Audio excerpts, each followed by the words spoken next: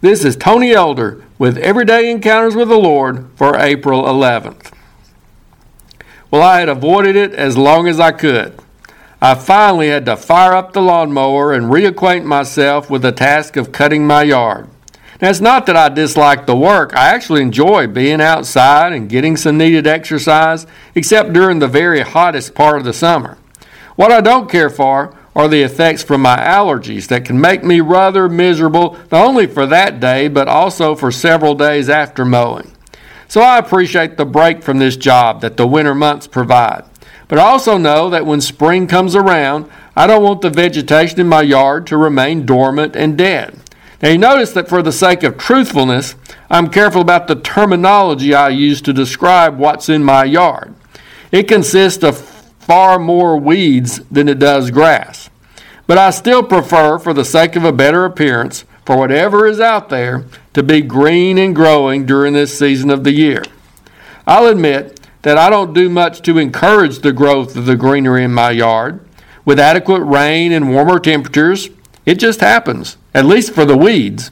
But the growth does need to be managed, and that's where my work comes in. Similarly, we don't want to hinder spiritual growth in ourselves or in others. There are things we can do to cultivate such growth, but ultimately it springs from a close, vital relationship with Christ. If our hearts are warm with love for Him, and if our souls are being fed by His Word and refreshed by a constant flow of the living water of the Holy Spirit, growth will happen. We don't want to be dormant and dead spiritually, but at the same time, we need to be prepared for the fact that growth presents some challenges. It will require some tending on our part and on God's part to keep us from being overrun by some common problems. Paul dealt with growing Christians and growing churches in some of his letters, and at times he had to crank up his mower to help them manage their growth. He had to encourage the Corinthians to cut back on their spiritual pride, where they were getting a little too cocky about how much they were growing.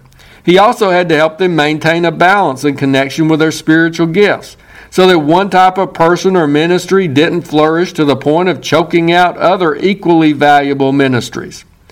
Paul also had to prune back some wild shoots that were in danger of spreading beyond the boundaries of God's desire for things to be done in orderly and understandable ways that would allow for maximum benefit for all.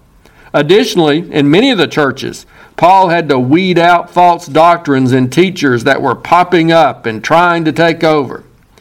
As we grow in our walk with God, we also need to keep our eye on such matters while listening closely for the guidance of the Holy Spirit. Are we maintaining a humble spirit as we see the great things God is doing in our lives? Are we getting out of balance, going to extremes, focusing on one aspect of our faith while neglecting other areas of equal importance? Are we being careful to know the truth of God's Word ourselves so that we can check out what others say about it and can recognize those false teachers and false teaching when we encounter them? Let's be sure to keep growing, but let's also do the weeding and mowing necessary to manage those challenges that can accompany such growth. If you're interested, Everyday Encounters with the Lord is available in both book and ebook formats. And now I pray that you'll encounter the Lord today in your own everyday experiences.